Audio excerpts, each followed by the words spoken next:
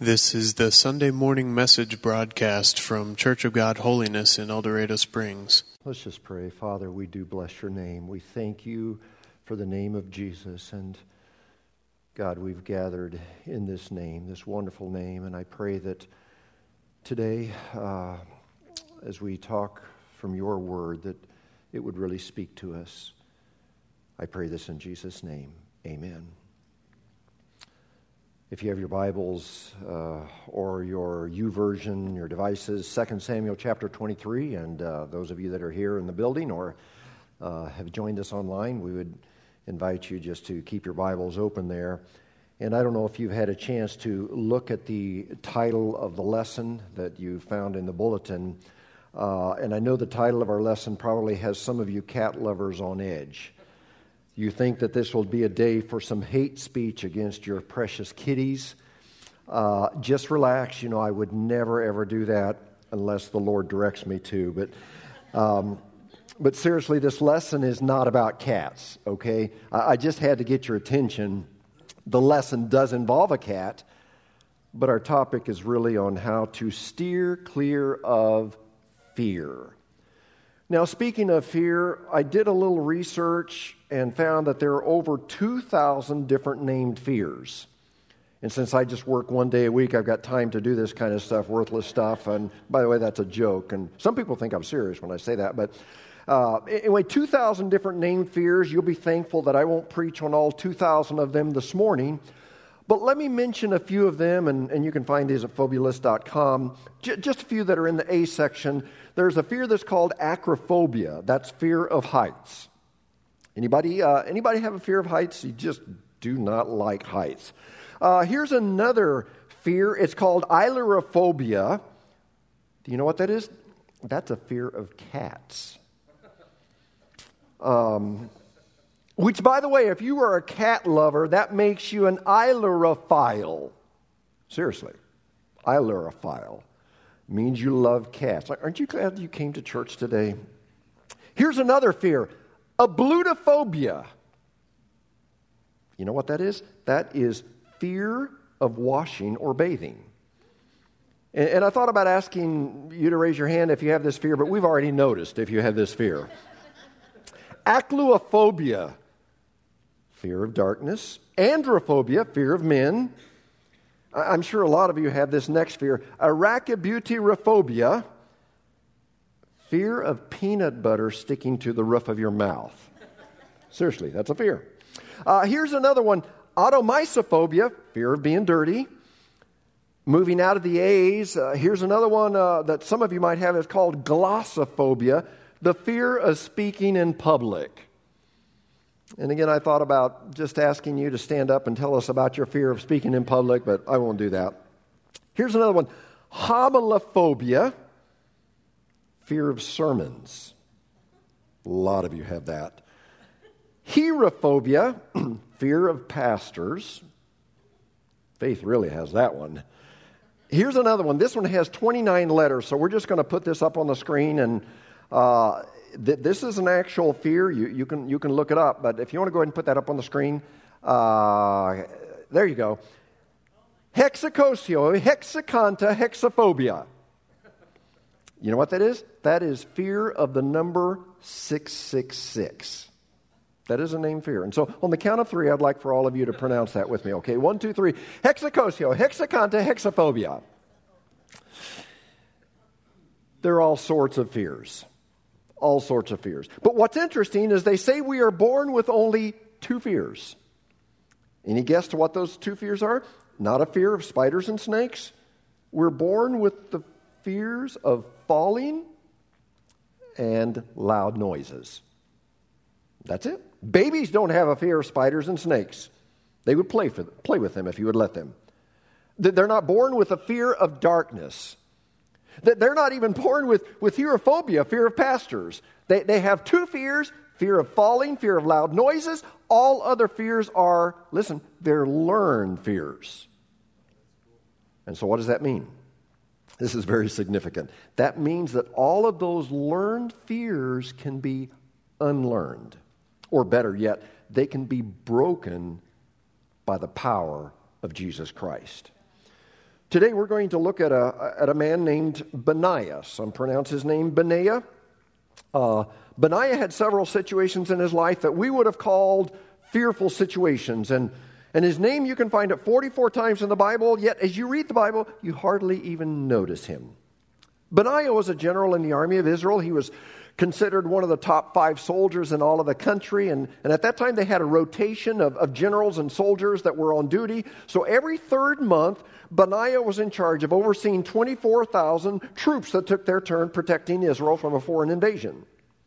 Benaiah was also captain of King David's bodyguards, which meant he was in charge of finding, recruiting, training the special forces, the Navy SEALs, so to speak, to protect the king. Now, what did Benaiah do that would warrant our spending a Sunday morning to study his life? Let's find out. 2 Samuel chapter 23 reads like this. There was also Benaiah, son of Jehoiada. Now, Jehoiada was a priest, which made Benaiah the equivalent of a PK. You know what a PK is? We say, he's a PK, a preacher's kid. And some people think they're the meanest kids in town. I don't think so, but anyway, a PK, but back then it wouldn't have been a preacher's kid. He would have been a priest's kid, a valiant warrior from Kabzeel. He did many heroic deeds. What were some of them? Well, just 2 or 3 that it mentions, which included killing 2 of Moab's mightiest warriors. Another time, and this is the one we will focus on today, he chased a lion down into a pit. Then, despite the snow and slippery ground, he caught the lion and killed it.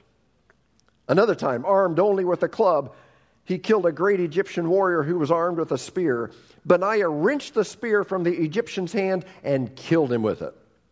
So Benaiah did many heroic deeds, and it just mentions 3 of them, but the one that really captured my attention was that he caught a lion and killed it. Now, it didn't just say that he threw a spear at it and killed it. He caught it. He caught a lion and killed it. The dude killed a lion. He was not afraid of cats. I don't know if you've ever read the book Death in the Long Grass by Peter Hathaway Capstick. It was published in 1977. Anybody ever read that, Death in the Long Grass? That is a fabulous read. And it's not something that is necessarily for spiritual growth, even though, it is pretty exciting and might help your prayer life a little bit. It's real life drama in Africa. But sometime if you want to, maybe next winter, you just want to settle down with a good book, Death in the Long Grass by Peter Hathaway Capstick. But and of course, in that time, 1977, they had firearms, and so they were a little bit safer. But our story today occurs 3,000 years ago, long before guns were invented. Killing a lion with the weapons of that day, the weapons of that day? A sword, a spear, or a club. That's all they had. And that would have been an extraordinary feat. Now, to complicate this situation even more was the fact that the area had just gotten a fresh snow. Now, a snow is not a usual occurrence in most parts of Israel. I read that in Jerusalem, and a few of you have been to Jerusalem. They say it snows on average about 1 day every 3 years. We don't know exactly where Benaiah fought this lion. We know he was from Kabzeel, which is the southernmost part of Israel, and snow in that area would have been even less frequent. But all that this means is that Benaiah probably was not equipped for the snow. Probably didn't have good snow boots. Probably his boots didn't have Vibram soles for traction. Probably he wore sandals, open-toed, slick sandals that were typical for that day. Now, during this time period, the land of Israel was still largely unpopulated, and so there were wild animals, and probably jackals and foxes, and I even read that they say there were feral dogs, packs of feral dogs that roamed the countryside. And then to step up the danger level, they said that from Syria, the bears and the lions had come in, and they had become a menace to the flocks, the sheep, the goats, as well as to people. And I did some research on the lions that would have been in that area, and they were more than likely Asian lions. They could have topped the scales at around 400 to 500 pounds. That they could have had bodies measuring 8 feet long, not counting the tail. Benaiah took the challenge of going against a man-eating lion armed only with a spear, a sword, or a club. And I can promise you that Benaiah, as he went slip-sliding down into that snowy pit to meet that lion, there would not be one of us here today that would have asked to trade places with him. Because his odds of coming out of that pit alive were slim and none. Now, why was that lion in the pit in the first place? Well, we don't know. Some have suggested that maybe the pit was a trap. Maybe the lion had killed some of the flocks, the sheep, the goats. Maybe the lion had been seen several times. Benaiah was afraid for his kid's safety. And so we don't know why the lion was in the pit, but basically, Benaiah said, "Kitty, kitty, kitty, you're going down." I've told you on different occasions, but just kind of a reminder, when we served as missionaries in another country, we had several different exotic pets. We owned a badger. That was an interesting pet. A gray fox that was best friends with our 6-month-old daughter, Erica. Good friends. We owned a jaguar, not a car, but a cat, jaguar cat. It was an 8-week-old cub. His paws were already the size of my fist. And he had a mean streak to him, and considering that full-grown jaguars reach 300 pounds, they eat 14 pounds of meat per day, which was about what Erica weighed at that time. I gave the cub back to the zoo that had given it to us in the first place. But the pet that I wanted to bring attention to was another exotic pet that was an ocelot, and you can Google that, not right now, but the ocelot was kind of a miniature version of a jaguar. It was kind of like a bobcat, but it had a long tail. We named this cat Murdoch. Maybe weighed 15 pounds, 20 pounds max. And for some reason, this cat was like most cats, they're just cranky. And when he was in a foul mood, he would snarl. And he wasn't a meowing cat. I mean, he was a snarling cat, a growling cat. And I learned to respect him. Even though he was way less weight than I was, I practiced social distancing with him because he could hurt you. But imagine going into a pit on a snowy day with slick sandals, armed only with a spear or a sword or a club, and going up against a 400, maybe 500-pound man-eater. Benaiah did this. He went head-to-head with a lion that could have ripped his head off. Now, that kind of provides the background for our lesson today, and I want to just kind of throw a statement out there, and then we're going to unpack it for the rest of our time this morning. Sometimes, here's the statement, sometimes the only way out of danger is through it. Sometimes the only way out of danger is through it. Paul, I don't know if you remember back a few years ago, you flew me to Atlanta, and I think maybe Heidi, someone else was with us. We went to a Catalyst conference, and on the way back, it was kind of, there were thunderstorms, and Paul would see a thunderstorm, and he'd either go above it or below it or to the left or to the right. But we came up against this big storm front, and Paul said, I'm sorry, I can't get around it. Can't get high enough, can't get low enough, can't go left or right. We're going to have to go right through that storm. I don't know if you remember that, Paul, but I was a little bit nervous there, and even though I'm a risk taker, and so we just made sure that our seatbelts were fastened, and we headed through that storm, and there was turbulence, and the only way out of that storm was to go through it. And at times it's that way in life. You can't always escape storms. You can't always avoid danger. You can't always live in a secure enough bubble to never get hurt. You can't always protect yourself on the highways. You can be a defensive driver. You can drive the speed limit, obey all of the laws, but you can't completely take away all of the dangers that are on the highways. But by the same token, you can't remove all of the dangers of health issues. You can eat right. You can exercise right. You can brush. You can floss. That's for you, Cammie. You can become a vegan and cut out all meat and chocolate and take your vitamins. but you can't eliminate all of the risks that sometimes are genetic and follow certain families around. When it comes to criminal activity, it's the same way. You can avoid crime hotspots. You can choose to live in small communities that are relatively safe. But even in our community, here in El Dorado Springs, Cedar County, on occasion, we've had unfortunate crimes committed that resulted in injury or even death. You can't always shield your kids from every danger. You can homeschool, you can try to keep them away from bad people, you can take away social media, television, but you can't 100% shield your children from every known danger. The same way with the influenza or a cold or what's facing us right now, the coronavirus, COVID-19. You can social distance, you can mask up, you can glove up, you can quarantine. And you should certainly do all of those things. I recommend that you do that. And as much as possible, I try to follow all of those guidelines myself. But eventually, you know what? You're going to have to come out of your cave and catch some food and drag it back. You can't stay in a bubble. You know, where we lived in South America, I was almost continually exposed, almost always continually exposed to tuberculosis. There in the mining communities where it was 30 to 40 degrees outside, and you shook hands with somebody that had a sweaty palm, that was a telltale sign they had tuberculosis. We learned that.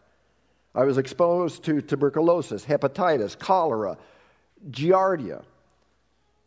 God had called me to minister to these precious people, and as much as I tried, and I tried to watch out, I tried to protect myself, but there was no way to completely avoid these dangers and still fulfill the calling of God on my life.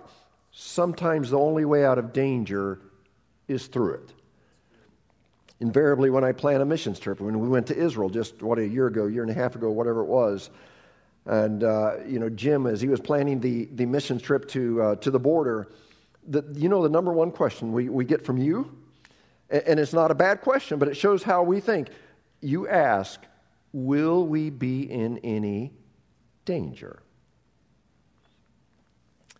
And I know you can't believe this, but because I'm a smart aleck, I generally respond and tell you, of course we will be in danger. But probably no more danger than we would be driving in downtown St. Louis or Kansas City or maybe even Springfield. But as an American culture, we are obsessed with safety. That's why you have all of the OSHA regs. That's why you have cars with airbags. Products that have warning labels. This caused cancer in laboratory mice. You have building codes. This door needs to open this way. This door needs to open this way. That's why you have fire suppression sprinkler systems. That's why you have to have battery-powered emergency lights and on and on and on and on and on and on and on. And some of these are good. I'm not necessarily against them, but because of our obsession to avoid danger at all cost, we forget that God said in Isaiah 43:2, when you pass through the waters. It doesn't say when you go around it. When you pass through the waters, I will be with you. When you pass through the rivers, they will not sweep over you.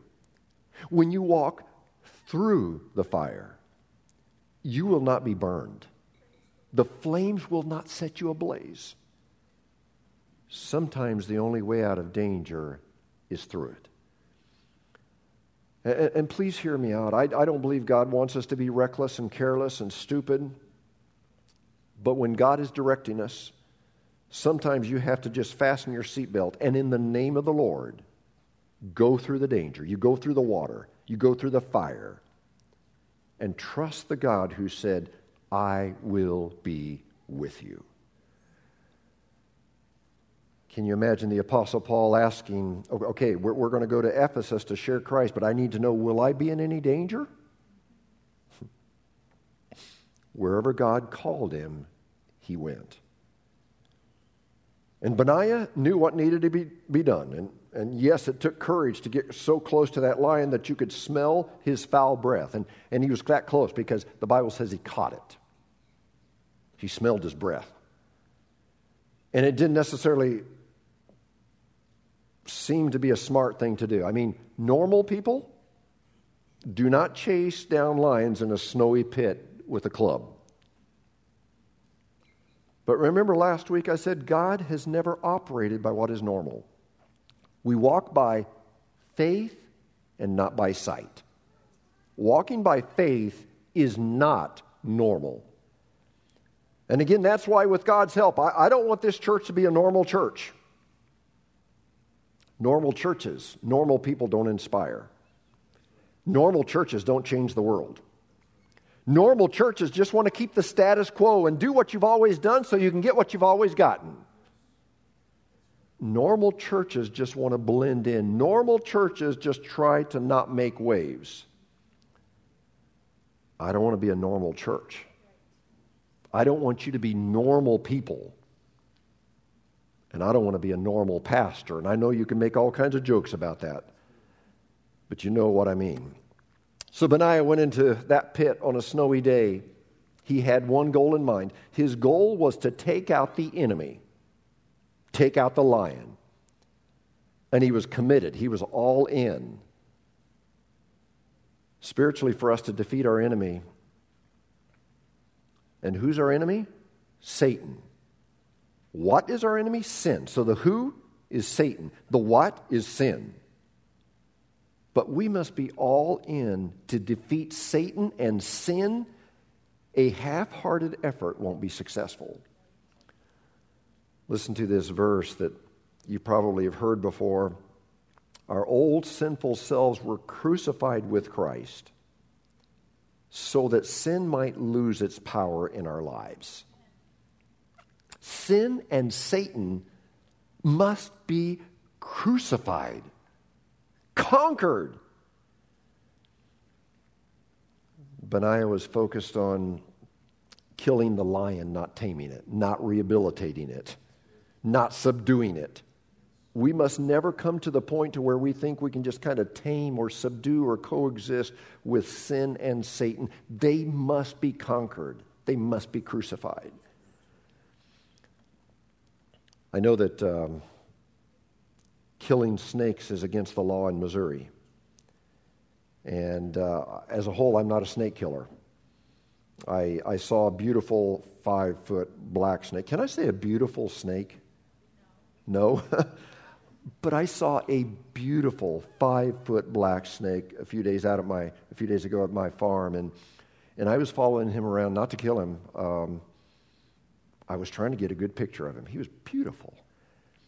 And I know most of you say that the only good snake is a dead snake, but that's not true. And again, you know, Missouri says you don't kill a snake, and if you find a snake in your yard, just gently pick it up, take it to your neighbor's yard, and you know, just get it out of your yard, but don't kill a snake. But the late billionaire and former politician, I'm sure, Rick, you remember his name, Ross Perot. Remember that little whiny voice that he used to have? And he said something that was so profound. He said, when you run into a snake, you don't appoint a committee on snakes. You kill the snake. And that's what we must do with sin. Don't mess with it. Don't compromise with it. Don't try to coexist with it. Don't try to tame it, control it. You conquer it. So maybe the question we need to ask today is, what lion do you need to conquer? Maybe the lion you need to conquer is in the area of pornography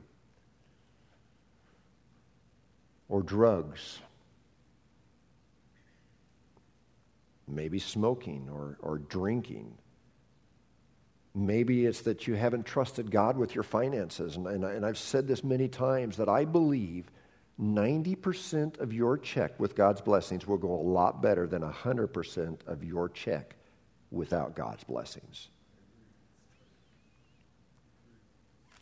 It doesn't make sense on paper, but God's economy doesn't make sense on paper either.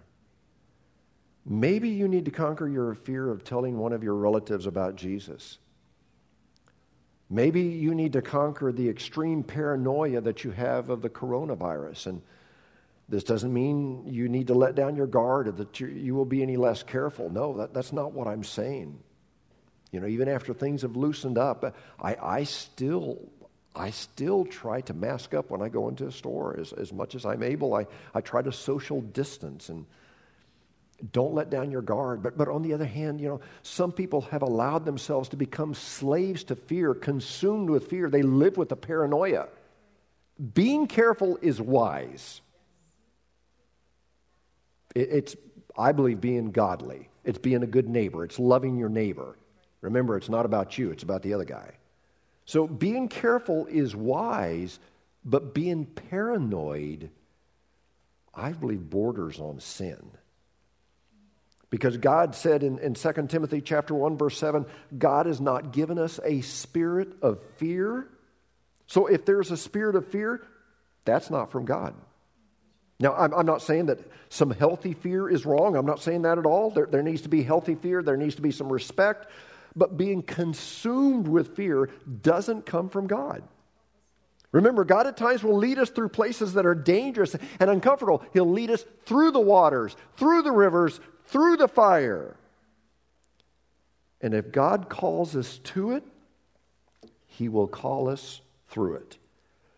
And instead of looking at all the things that might happen, we need to instead look at God. And I think too many of us are looking at the lions instead of looking at God. And we look at the lions, and the lions look big and bad. But when we get our eyes on God, the lions get smaller and smaller and smaller because God is so much bigger. Daniel from the Old Testament understood this. And you know the story. King Darius was tricked into issuing a decree that said anyone who prays will have to be thrown into the lion's den. But Daniel kept on praying. And so Daniel was thrown into the lion's den. And that gave him an opportunity to see who was bigger, the king of the universe or the king of the jungle. And you remember the story how the king of the universe won. And in Daniel chapter 6, verse 22, Daniel said, "My God." And that's so powerful. I could preach an entire message. My God. This was a personal God. My God sent His angel, and He shut the mouths of the lions. My God, a personal God. So some people only know about God in the following context. Well, the man upstairs, or the higher power, or the man in charge. Daniel didn't refer to God in a generic way. He said, my God. He had a personal relationship with God. My God. Can you say that? Or do you kind of refer to Him as a generic God? My God that I pray to, my God that speaks to me, my God that I'm in communion with. So, if you have an addiction, look past the addiction and say, my God is my deliverer. When you're weak, say, my God is my strength. When you're struggling for direction, my God is my guide. When you're alone, my God is my friend. My God is my shield. My God is my redeemer. He's my righteousness. He's my rock.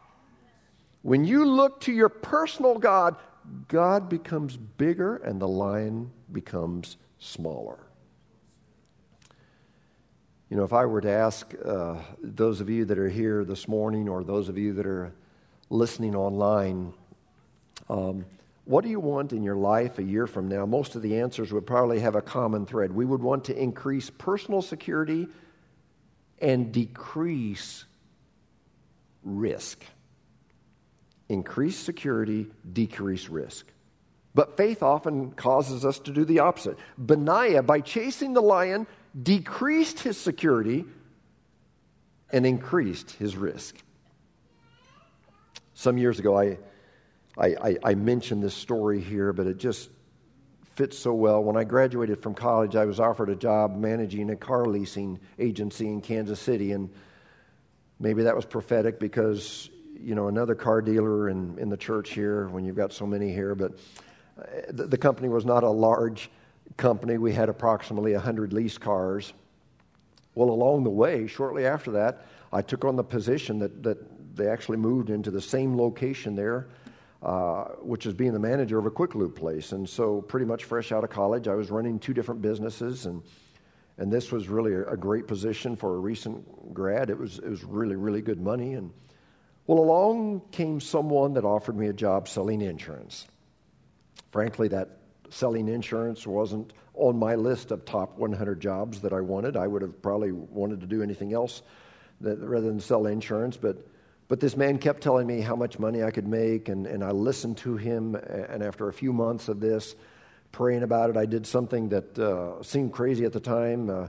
I quit my good-paying managerial jobs, secure jobs, and accepted a position that was based strictly on commission.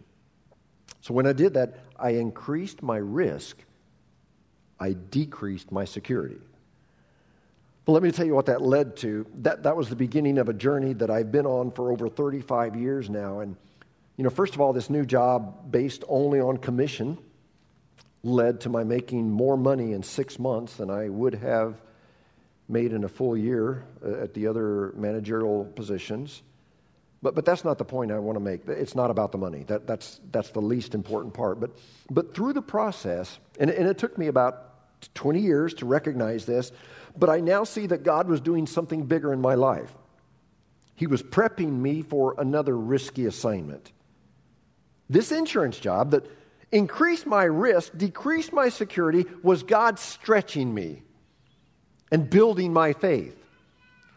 Because a little over a year after I accepted this insurance job, God began stirring within me again. And this time it was to leave this insurance job, very good paying insurance job. And Faith had just graduated from nursing school with her Bachelor of Science in Nursing, and she had a good job. And so it was referred to at that time, we were dinks, double income, no kids. But God was stirring within us to go serve as missionaries in South America. And this was a move that would take us about 6,000 miles away to a very backward and primitive setting. And it would bring about an 80% pay cut. Again, it's not about the money. But when we left the US of A in January of 1984, that move again increased our risk, decreased our security.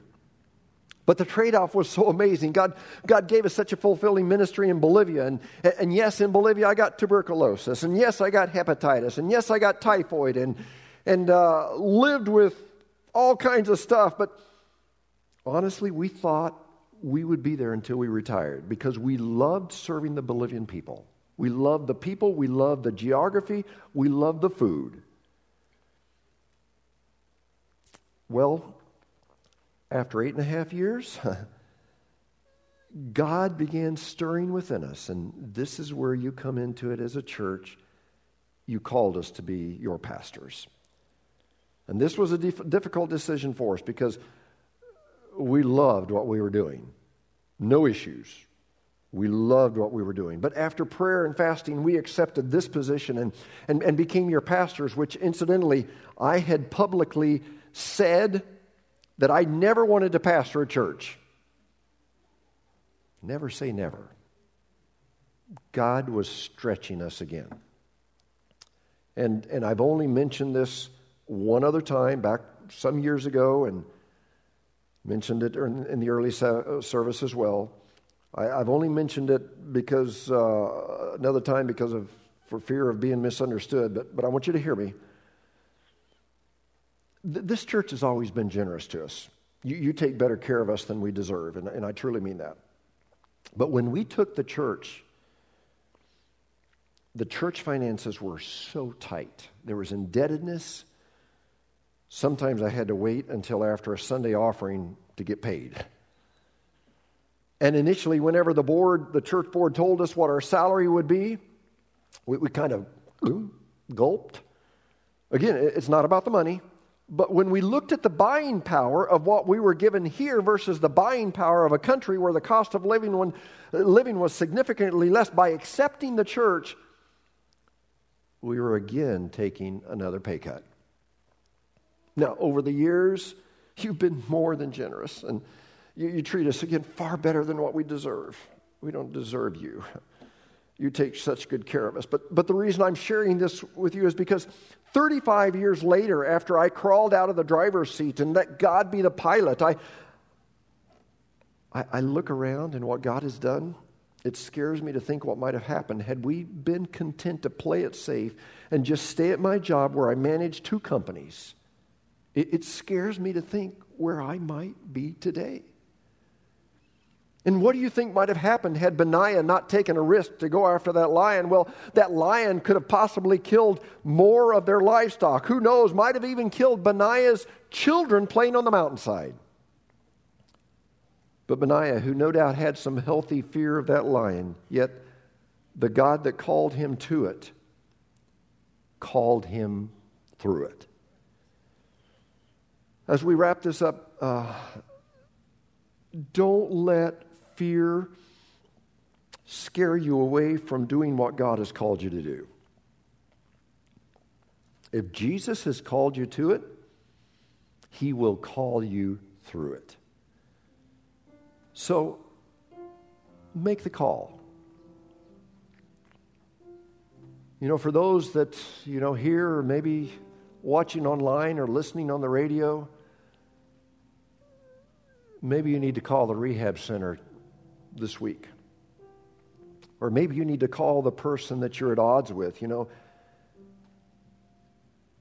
You've been avoiding each other for a long time. Why don't you just make the call? Maybe you need to take steps to break that cycle of lust within you. You can't seem to break away on your own, and maybe you need some outside help. If you're living with extreme fear and paranoia because of the madness of the virus in our world, do everything to protect yourself, but don't be a slave to fear. And don't give up your calling from God just because of fear. Again, if God has called you to it, He will call you through it. But most of all, would you decide once and for all that when it comes to God, you're all in? I believe that if God would have a message, if He could just come down to us and say today, I think one of the primary messages would be all in. Don't try to coexist with sin and Satan. Conquer sin, conquer your enemy, be all in. The half-hearted approach to serving God doesn't work. You want to know the recipe, the formula for being miserable? Try to be a half-hearted Christian. You will be so miserable. That's why in the book of Revelation, what does it say? I'd like for you to be hot, but if you're not going to be hot, why don't you be cold? Just don't try to be lukewarm, because that's going to be so frustrating. And so I think we've got a lot of people today, they're trying to do it half-heartedly, and you're going to be so frustrated in your walk with God. So be all in. Be all in. Let's pray together. Father, thank you for your word. Thank you for this kind of isolated story that maybe we haven't paid much attention to, but Lord, thank you for the lesson that we can learn from just a couple of verses here. God, the who is Satan, the what is sin, and I pray that we would defeat Satan and sin. Lord, that we would be all in. Don't let us be half-hearted, because if Benaiah would have been half-hearted as he went after that lion, he would have been torn apart. And God, in our life today, if we're half-hearted about serving you, God, we're going to be torn apart by Satan. Because, Lord, the breastplate of righteousness and all of the armor of God that you put in place for us so that we can be in battle, Father, we're not going to be protected if we're not all in. And so I pray that we would just make a decision today to be all in. And God, for our fears that, Lord, today we're all consumed with fear, it seems like, of what might happen. And Lord, what might happen to our family, our health, our job. Lord, I just pray that you would give us peace. And God, as you call us to it, we believe you're going to call us through it. So Lord, I pray that you would just be with us this week, that we would be able to steer clear of fear, and through this little simple story, God, that we would receive courage and that we would not be so paranoid. And God, that as we go through it, we would just know that you will be with us. Thank you, Father, for walking through us. We love you and we bless your name. And we ask this in Jesus' name. And everybody said, Amen. You've been listening to the Sunday morning message broadcast from Church of God Holiness in El Dorado Springs. Our messages are archived at www.eldochurch.com, or to order compact discs or DVD videos of the messages, call the church at 417-876-2200. Thank you for listening.